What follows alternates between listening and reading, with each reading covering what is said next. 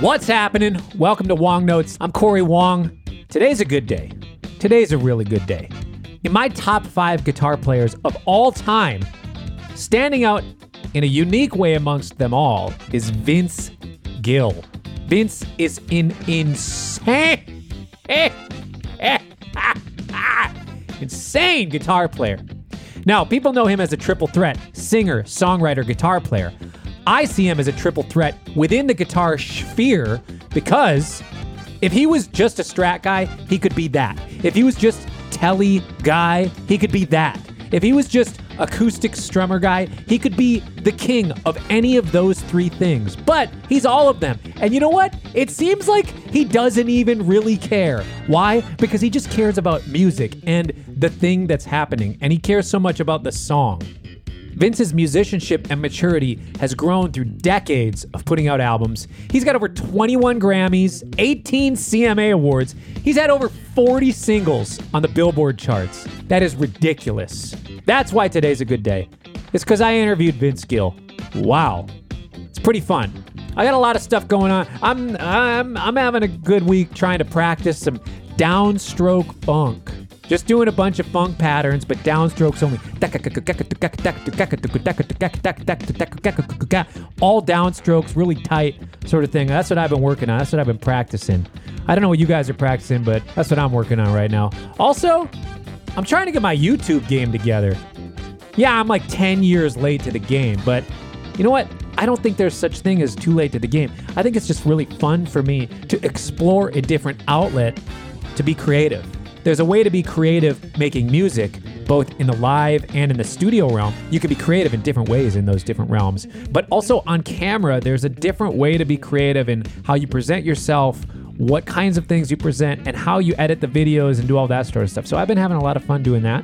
So, you know, if you're on the YouTube as somebody much older might say. By the way, speaking of older phrases, Vince Gill just told me that he has never sent a text message in his life. That is incredible. Anyways, I'm rambling now. Let's just get to the interview because Vince is the coolest, nicest guy, and what a treat it is to talk to such a legend. Let's hit it. This season of the Wong Notes podcast is sponsored by Neural DSP. All Wong Notes listeners get 30% off with the voucher code WONG. Neural DSP creates industry-leading guitar and bass plugins. The range includes signature plugins from some of the best modern guitarists, such as Corey Wong, Plini, Adam Nolly Getgood, and Tosin Abasi. The archetype Corey Wong gives you everything from crystal clear tones to edge of breakup blues tones, whereas the 14 amp series delivers all the crushing modern metal tones you could possibly need. And that Nameless is my favorite Marshall amp ever. There's a plugin here for every type of player, and you can get a 14-day free trial for every single one of them without even entering your credit card details. Find me another company doing that. Once you've found the ones you like, you get that 30% off your purchase by entering the code WONG at checkout. Well, thanks so much for joining us, man. It's really a treat to have you on. Thank you. Thanks for wanting me. Of course. It's a little bit surprising and good fun. I'm looking forward to it. Yeah, man. Well, just to get us warmed up here, I have one burning question because there's a rumor floating around that you have one of Jimi Hendrix's guitars. I did. I'll tell you the story. Wait, about that what do you guitar. mean you did? No. Sell it? Let me tell you the story. When he was a kid, when he was young, he came to Nashville and spent time in Nashville playing with Billy and going in all the clubs. He was stationed at Fort Campbell in Clarksville, and he would come down, I guess, on the weekends and play the clubs with Billy. And this Strat was the Strat he played because Billy owned it. Yeah, and he played it all the time when he was around here. And the guy that had it was a friend of mine, and he sold it to me because he'd fallen on hard times. And I said, well, let me buy it so you don't lose it. You know, so I bought the Strat from him. And I said, but if you want it back, come and get it. Get back on your feet. And so 5-10 years later, he came back and said, can I get my Strat back? And I said, absolutely. So yeah, it in a way, it was it had a neat history, but it had to go back to its rightful owner. Wow, that is incredible. And good on you for having the empathy to do that. Well, you know, I think certain guitars are certain people's thing. It's part of the reason they sound the way they do, they play the way they do. And that was the case with Bob. His name's Bob Britt. This guy I'm talking about. He plays with Delbert McClinton. He's played with a little bit of everybody over the years, Dylan, and a lot of great people. And that Strat has been kind of his go-to guitar for forever. And you just don't want to see somebody lose something that's such a part of them. Yeah. You mentioned a guitar being so much a part of a person.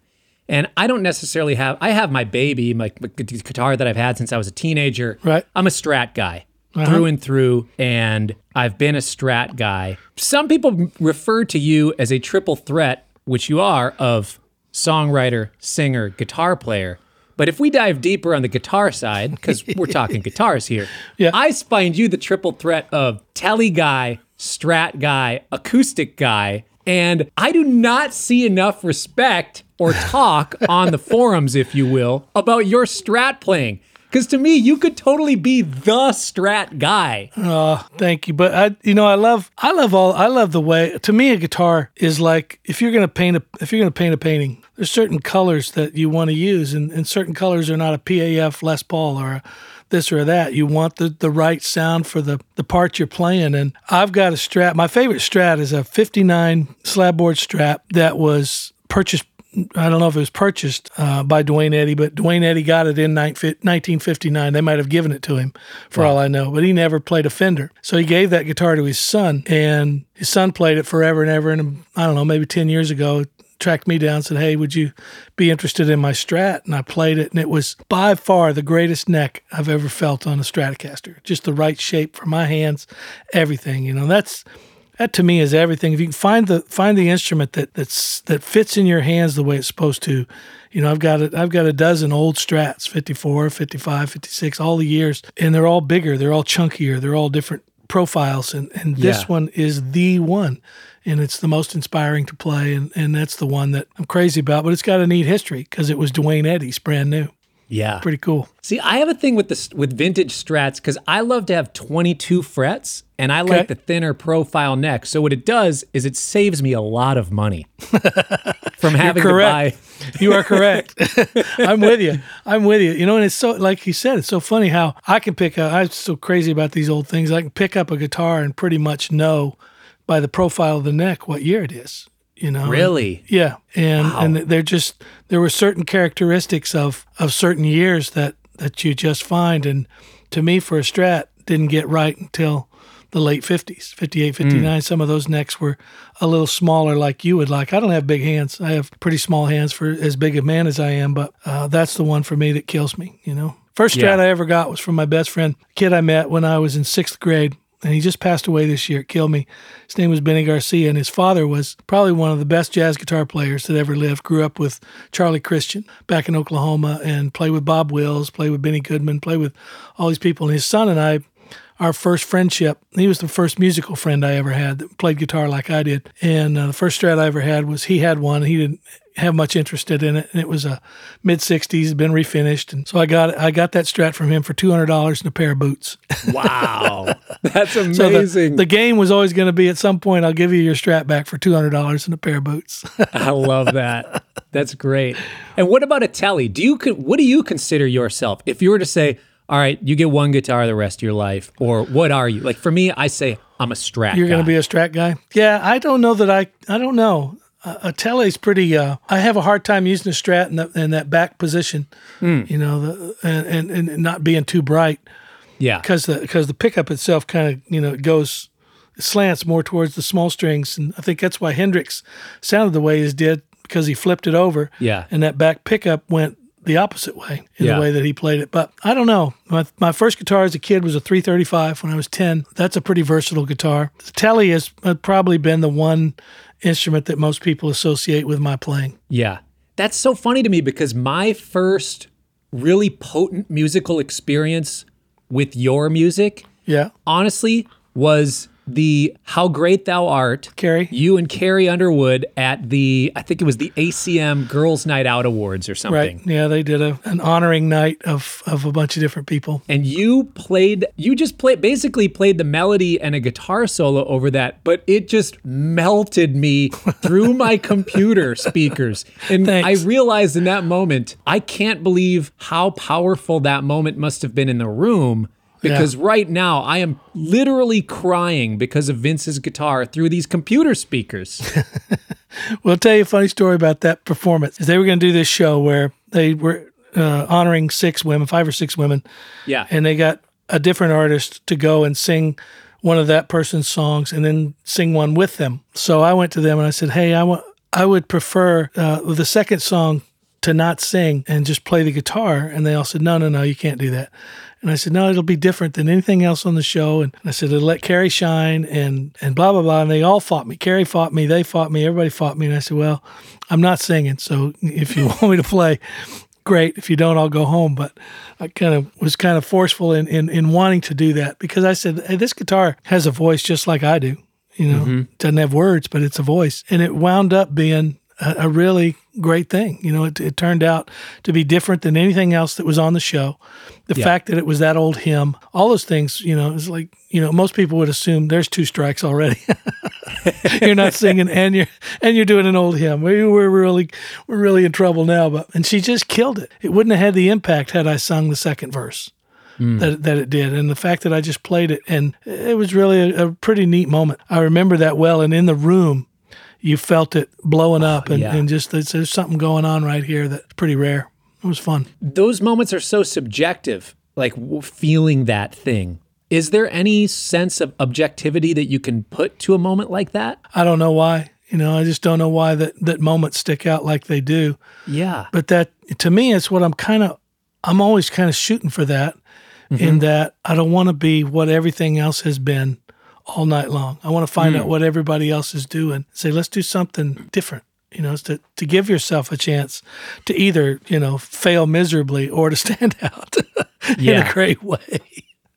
Well, that's also, that performance to me is a perfect example of a collaboration where she does her thing in such a strong way. And somebody who loves Carrie Underwood would leave watching that performance thinking, oh my gosh, that was the most incredible thing that I've ever heard Carrie do. And many people could say the same thing about you and your guitar playing in there, the way that I feel. Like that to me is my favorite Vince Gill guitar moment, which maybe seems weird for a guitar player because there's so much just guitar gymnastics that you can pull off that it might be one of the things that you'd expect a guitar player to be a fan of. But there was such a human connection to that moment and that playing that will stick with me the rest of my life. I think that what you find out as life moves on is that it's the emotion of music that is the most inspiring. It's more impressive to me than something that's impressive. I'd rather be moved by something someone played or something someone sang than blown away. That doesn't, when you just blow somebody away and impress them with all this stuff, that's nice, but it doesn't last. It's just in that moment, it's kind of impressive and it's a wow factor and all that. But at the same time, if something reaches into you and tugs at your emotion and all of that, I think it has a much more long-lasting appeal. So how do you go about if you're not, quote unquote, feeling it in the moment on a session, on a gig? How do you conjure up that emotion for yourself? Well, some days you get it, some days you don't.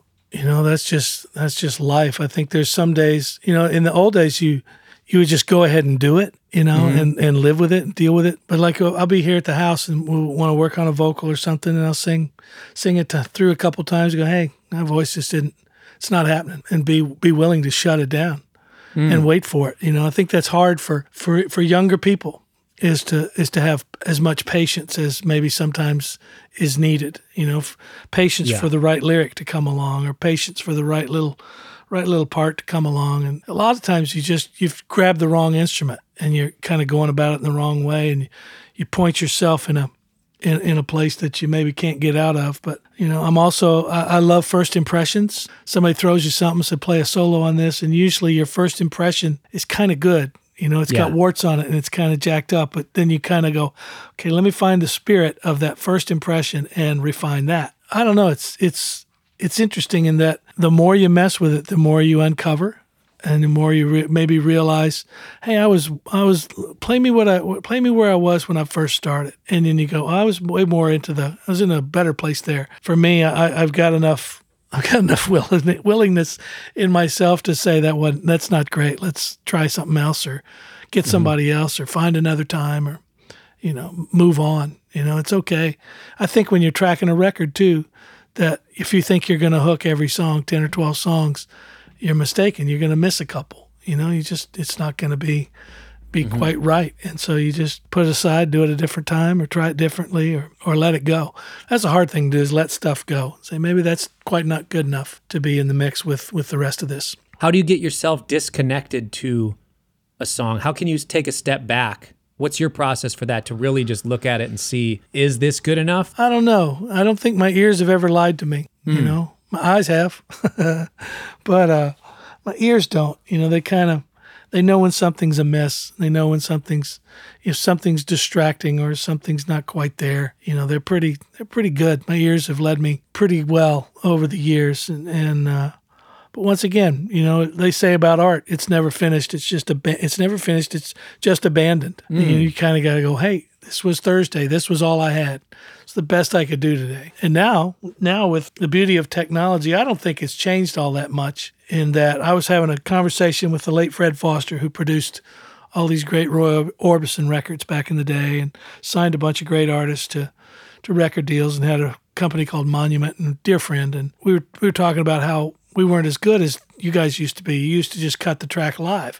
Everything was live. And he said, well, kinda. He said, but now the next time you listen to this great classic Roy Orbison song, he said, you have to understand that Roy's voice didn't open up until the 47th take. Ooh. He said, and then from 47 to 51, his voice was the best, so we cut those 4 takes together, and that made the record. So it's the same process that you're doing now. You go and you go and you go, and you flip, you slide, you move, you do all this stuff that you're doing, but you're still just trying to find the best performance out of however the technology will allow you to do it. And that's what we do. We just keep messing with it until it seems to feel right. Yeah.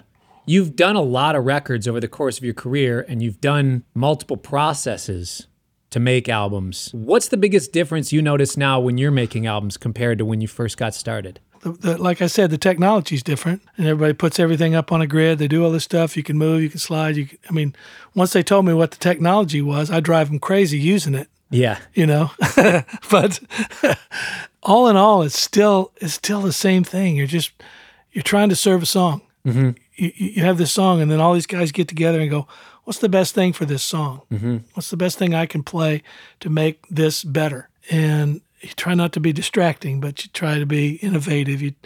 It's all the same thing. You're just playing to the best of your abilities and what you think fits. Authenticity is really important to me. If you're making a country record, don't try to trick me by putting a synth or a B3 or this or that on something that's really traditional. Make it exactly what it's supposed to be, and vice versa.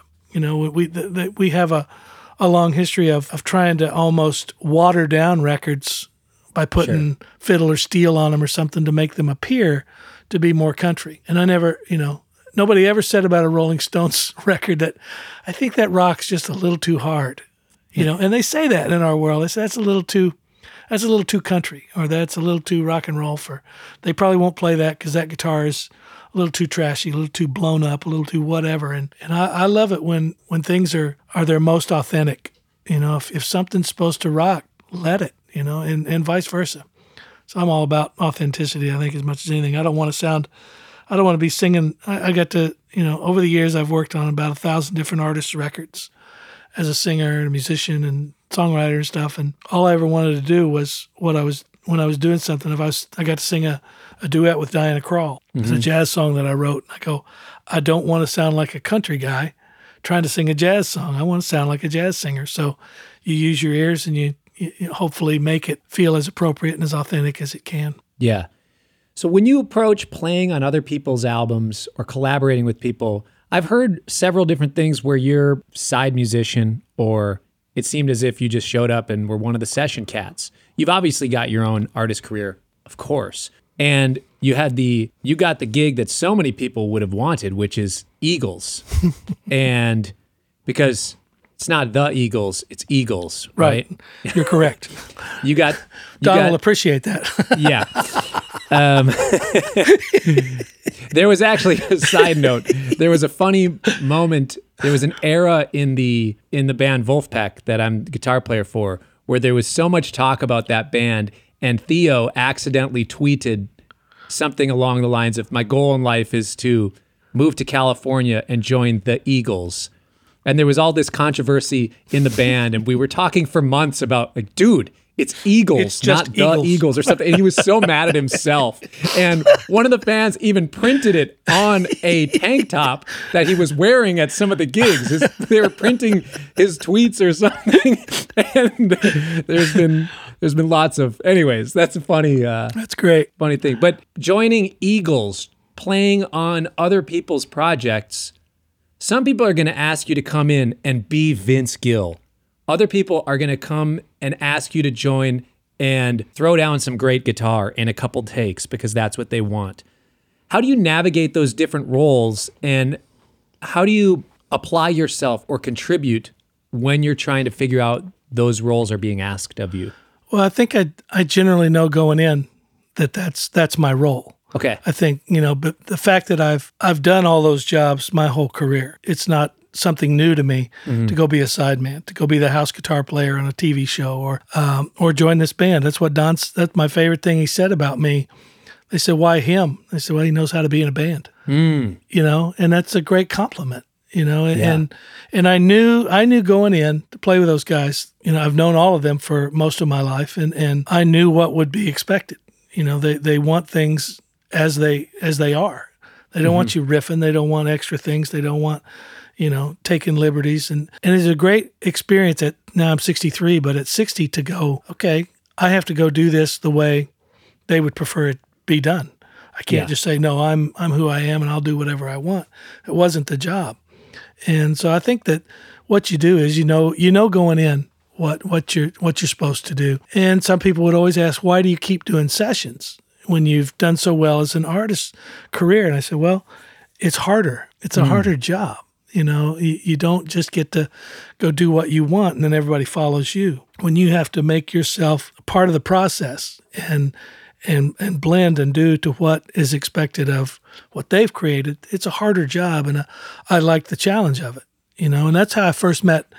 The first time I worked with Don was on his Cass County record. I knew the minutia of which he worked and what would be expected and how hard I was going to work, and to every nth degree of perfection, and I don't mind that. I like that. And so we went in there, and he showed me the song he wanted me to sing on, and he said, I want this exact part. And I said, okay. I said, it's not quite how I heard it, but I'll do that for you. So I sang it, and I got it finished, and he listened back. He goes, great, everything I hoped it'd be. And then he said to me, now, you said something to me before we started that was interesting. He said, you said you didn't hear it that way. I said, no. And he said, well, would you sing it to me how you hear it? I said, okay. So I went back in, sang it, and he just immediately said, that's better. Let's start over. So it told me right away about him that he was not a control freak.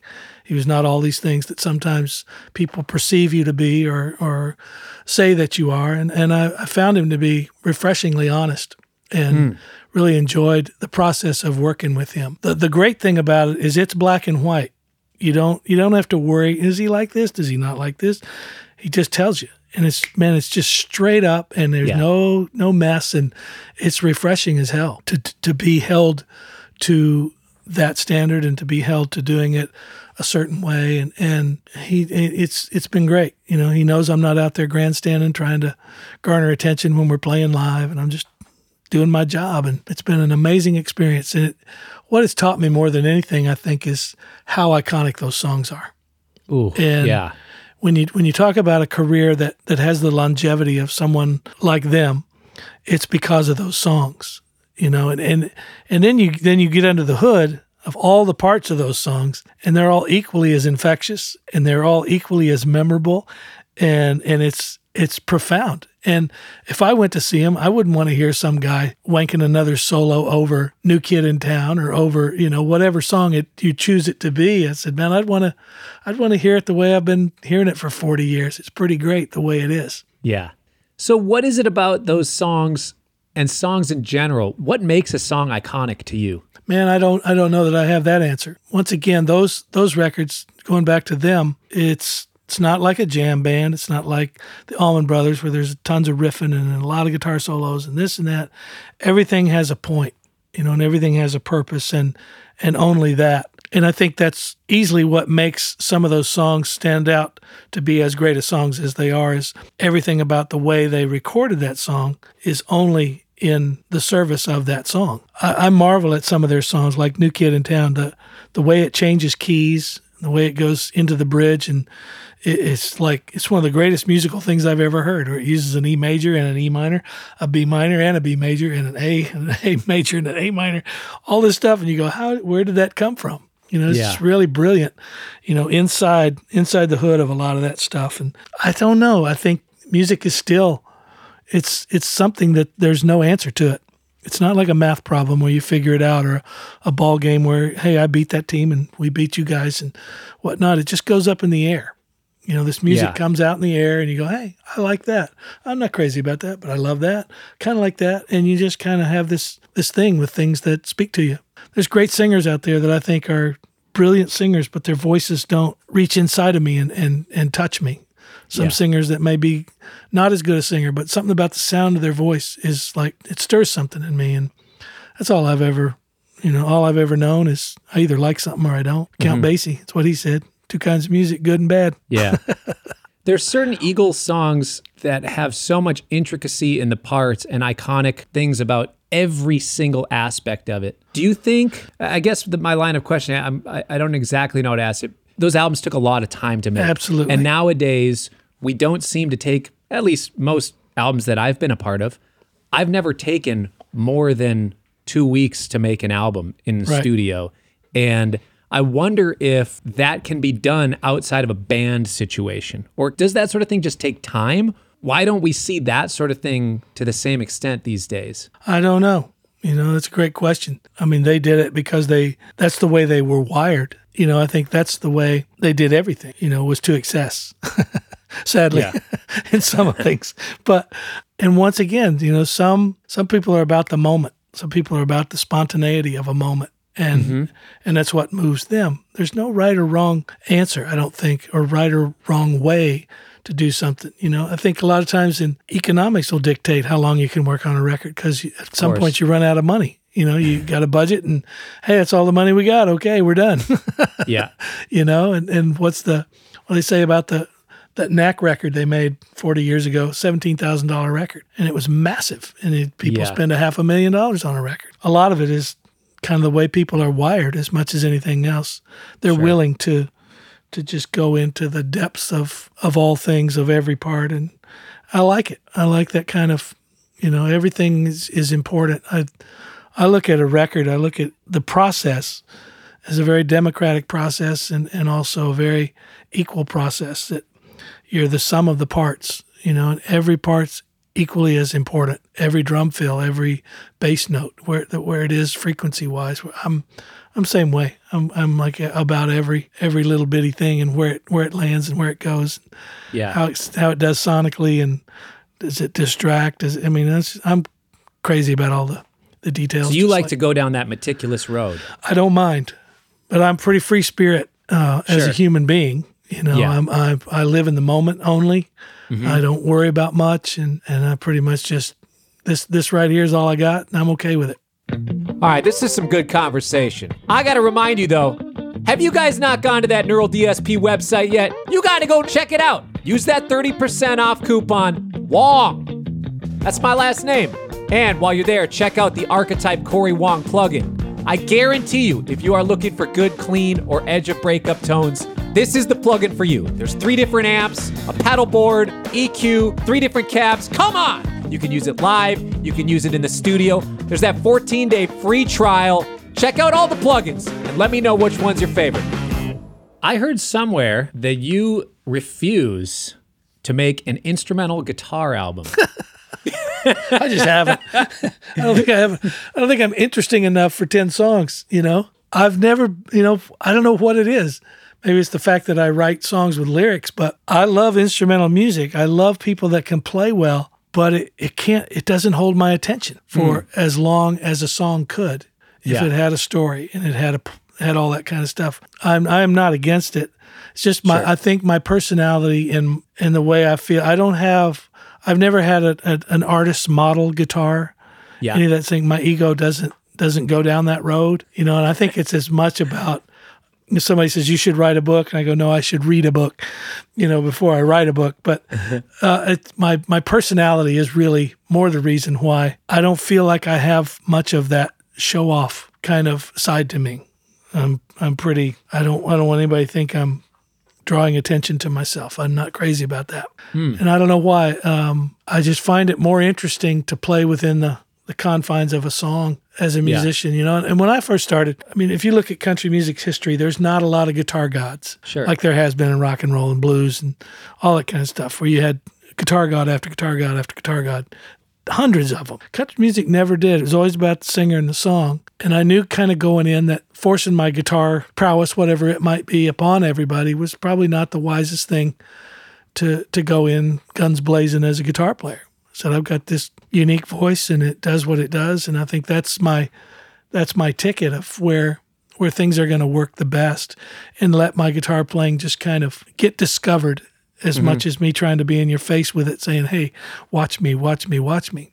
Yeah. And that's kind of how it unfolded. Guys would go, oh, I had never had, all the musicians knew that I could play. And that was enough for me. Same reason I don't have I remember when I've got that old white 53 Telecaster I played for 42 years or whatever. And back in the 90s, Fender said, we want to make a Vince Gill model Telecaster. And I go, why? It doesn't make any sense. I already play your instrument every night. What? And I said, you can try. And of course they built one. I go, I don't think so. I'm going to keep playing this old one. It suits me. And it's just, I guess, as much personality, but never say never. If I could do a record that encompasses all the ways that I like to play the instrument, that might be interesting. If it had an element of bluegrass, if it had an element of jazz, if it had an element of blues, if it went all those different ways, then it might be interesting to me to try to do something like that showcased the chameleon. And I guess that's probably one thing I see myself more as a chameleon than a certain stylist.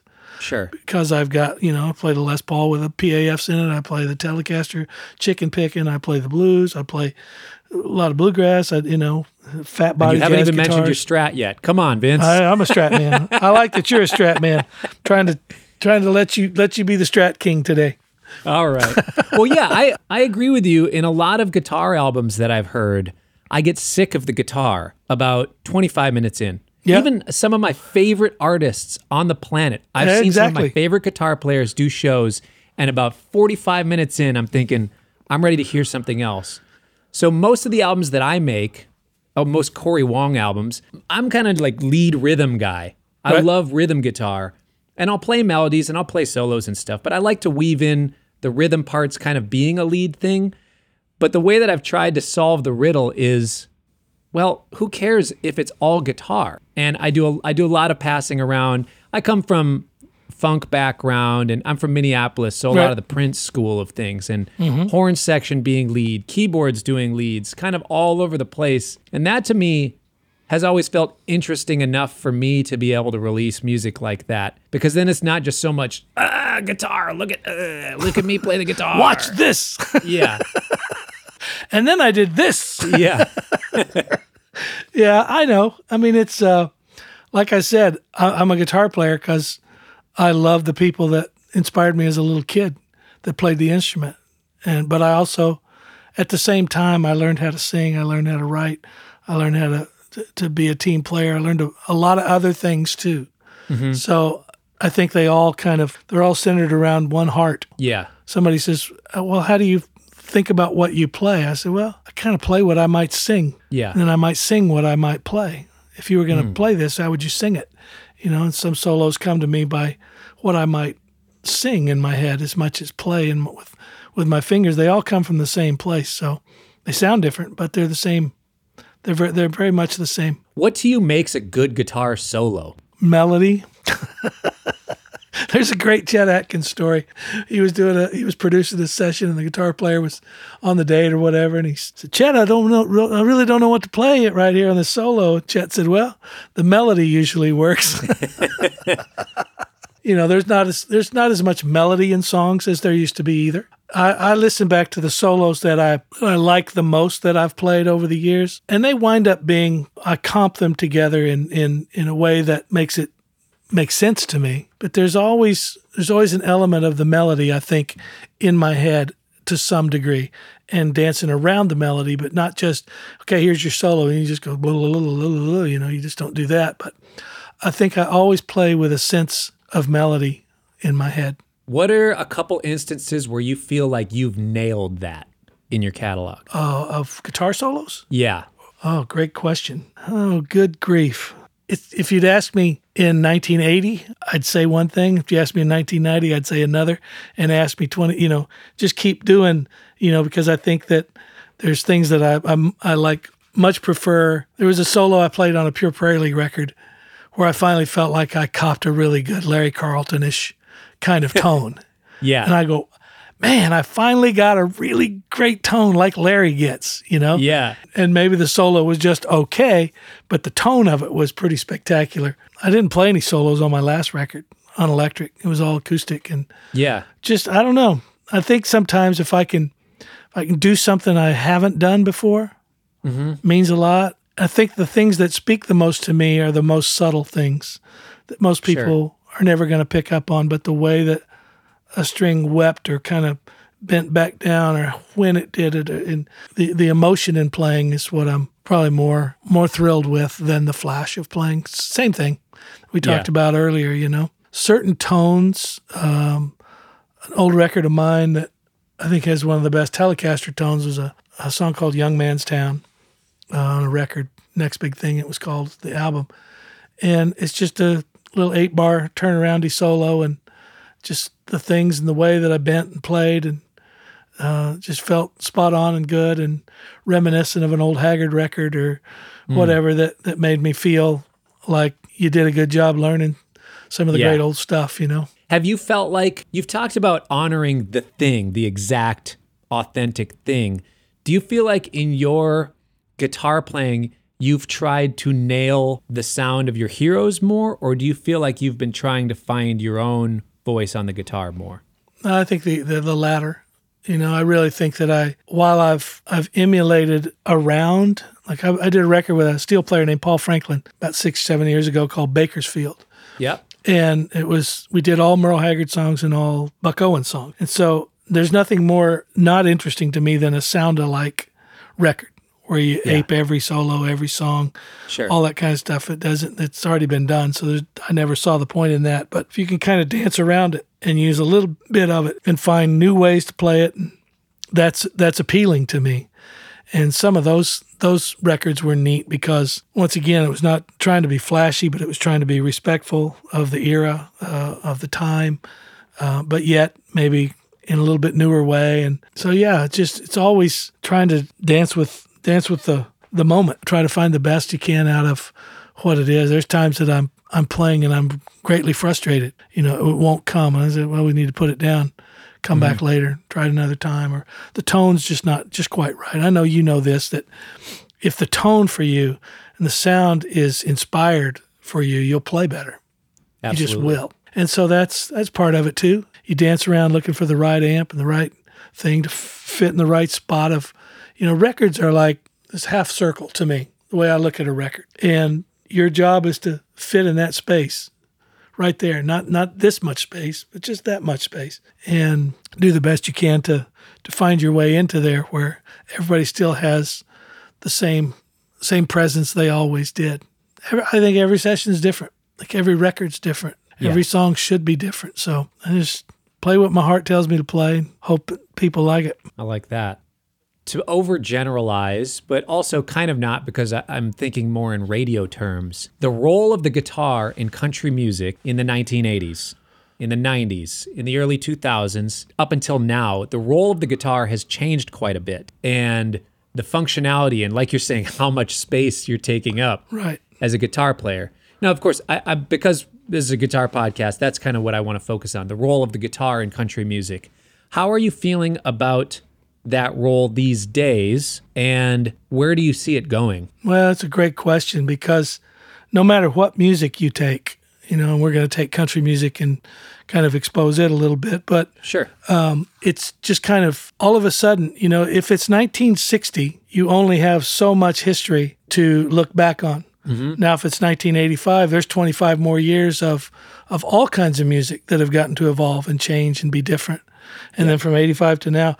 And so now you see the role, you see more loopy kind of things, you see more delay kind of things, and just ding, ding, little hooky parts and things that are on these records now that are not, they're not featured so much. There's not so much emphasis on soloing. I look back at my career and I remember great solos of a Steely Dan record, Kid Charlemagne, and go, there's Larry, or Jay Graydon on Peg, or God, Reeling in the Years with Skunk and that's just one band. But then you got Clapton, you got Jimi Hendrix, you got Page, and then you go back to Scotty Moore when he played with Elvis, and he played all this new stuff that was rockabilly and swinging, and in that era of rock and roll, like Chuck Berry, it had swing against the straight eights. Yeah. And it had a different dance. It was da-ding, ding, da-ding, ding, instead of da-na-na-na-na-na-na. It had both, and it really swung because of the swing music that was going on prior to that. That's the way the players played. And so now, guitar players, they know about Edge, they know about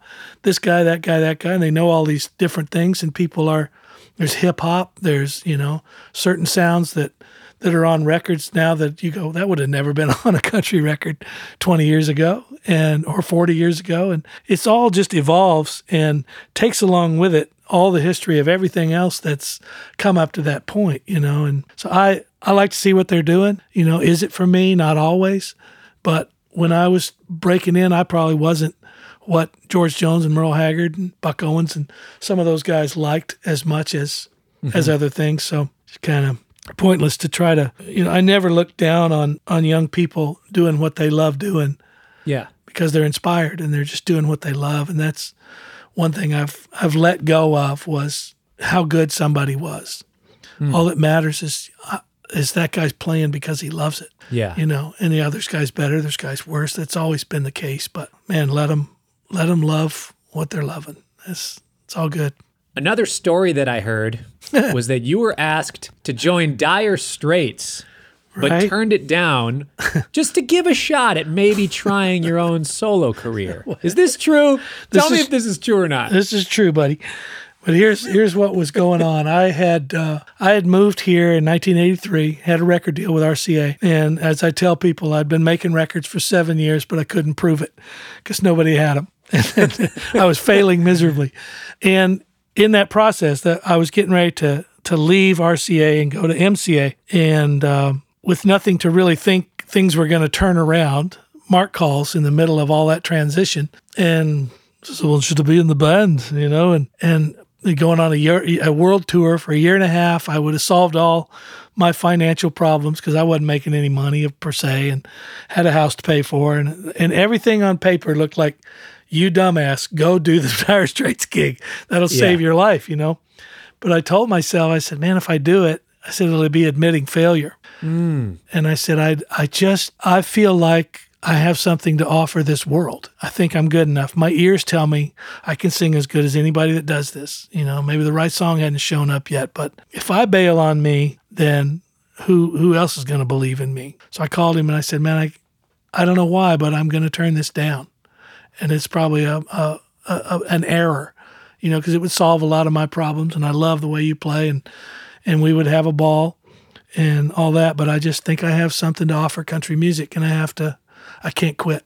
I just can't give up on myself. So I turned it down, and lo and behold, a record a short time later called When I Call Your Name came out, and it was a massive hit. Yeah. And won awards, Song of the Year, Single of the Year, and sold a couple million records. And bang, I was off and running. And then the problem solved, and then everything was pretty much easy and cake for a little while, and everything was running good, and the songs were coming, and the success was happening, and I got lucky is basically what happened. But the beauty is that I got to be really good friends with Mark and wound up working on the record that he was going to make at the same time, called On Every Street, I think. I did all the backgrounds, most of the backgrounds on that record for him, and made a great friend and still got to work on the record. I just didn't have to go on the 1.5 year tour. Wow, that's incredible. You kind of blew past something a little bit that I want to close out with. There's a lot of young players, young artists right now trying to get going, and maybe trying to get going as in they've been at it for a few months, some at it like 7 years. You said you put out 7 albums but nobody knew about it. There's a lot of people that are trying to get going and can't seem to find their footing either in the industry and also just even in the world. It's a weird time, especially this year. But I think in general, with the analog world, the digital world, feeling like you belong in the just the physical world, but also feeling like you belong in the digital world is something most of us have to reconcile with or struggle with. What advice do you have to young artists or players struggling to find their identity in that, or feeling like they're dealing with so much failure in trying to get going? I think a couple of things. I think that so many people, sadly, only value themselves based on results. And in that, I mean, if I make a record and 100 people buy it or 10 million people buy it, not one note of that record changed. So you did what you did regardless. I don't think you can let the results be your definition of what you are, how you play, how you sing, whatever it is that you're doing. It may not work out, but it may. Here's the other thing is my way is antiquated. It's not quite the same. I had to go play every bar room in the world and every funky club. And I guess some people are still doing that, but not to the degree that we did it. And the record company machine is a different animal now. You've got to go to the record company with all this social media profile and how many people you have that like what you do, and you've got to do so much of the work before you ever get to the big machine kind of mindset. And we never had any of that. Just people kind of heard you play and sing and your songs. Hey, this looks like something to take a chance on. Today, it's not quite the same. But all that to say, still to this day, no matter what, whether it's 2020 or 1980, nobody ever gets tired of a great singer singing a great song. That's timeless. There's always a place for all of it. And I know it's easy for me to say this because I've had a nice little bit of success in my career, but I'd still be doing this if I was 63 years old and I was only playing in the Holiday Inn band 5 nights a week. I'd still want to play music if it was for $200 a week, and some people aren't willing to do that. I left home at 18. I joined a bluegrass band, and I rented a room in the attic of this guy's house, a little closet in the attic for $15 a month, And I said, all I got to do is come up with $15 to pay my rent this month. And I don't eat much, and I get by, and I got a gig that pays a couple $100 a week here and there. And away I went, and I just tried, and I never let the results of how much I was making or how many records I was selling or any of that stuff define me. Yeah. And that's what I would encourage young people to understand is believe in what you're doing and don't let the results be your definition of what you are. I love that. That is such incredible wisdom. Vince, thanks so much for joining us today. What a treat. Well, yeah. It is. Thanks for wanting me to. This is cool. Well, man, I honestly, I could gush for another hour about how much I respect your playing and your musicianship and your singing and your songwriting, but I'm just such a huge fan, and it's a real honor to have you. All right, I hope our paths cross. I want to come see your band. I would love that. Let's play in person.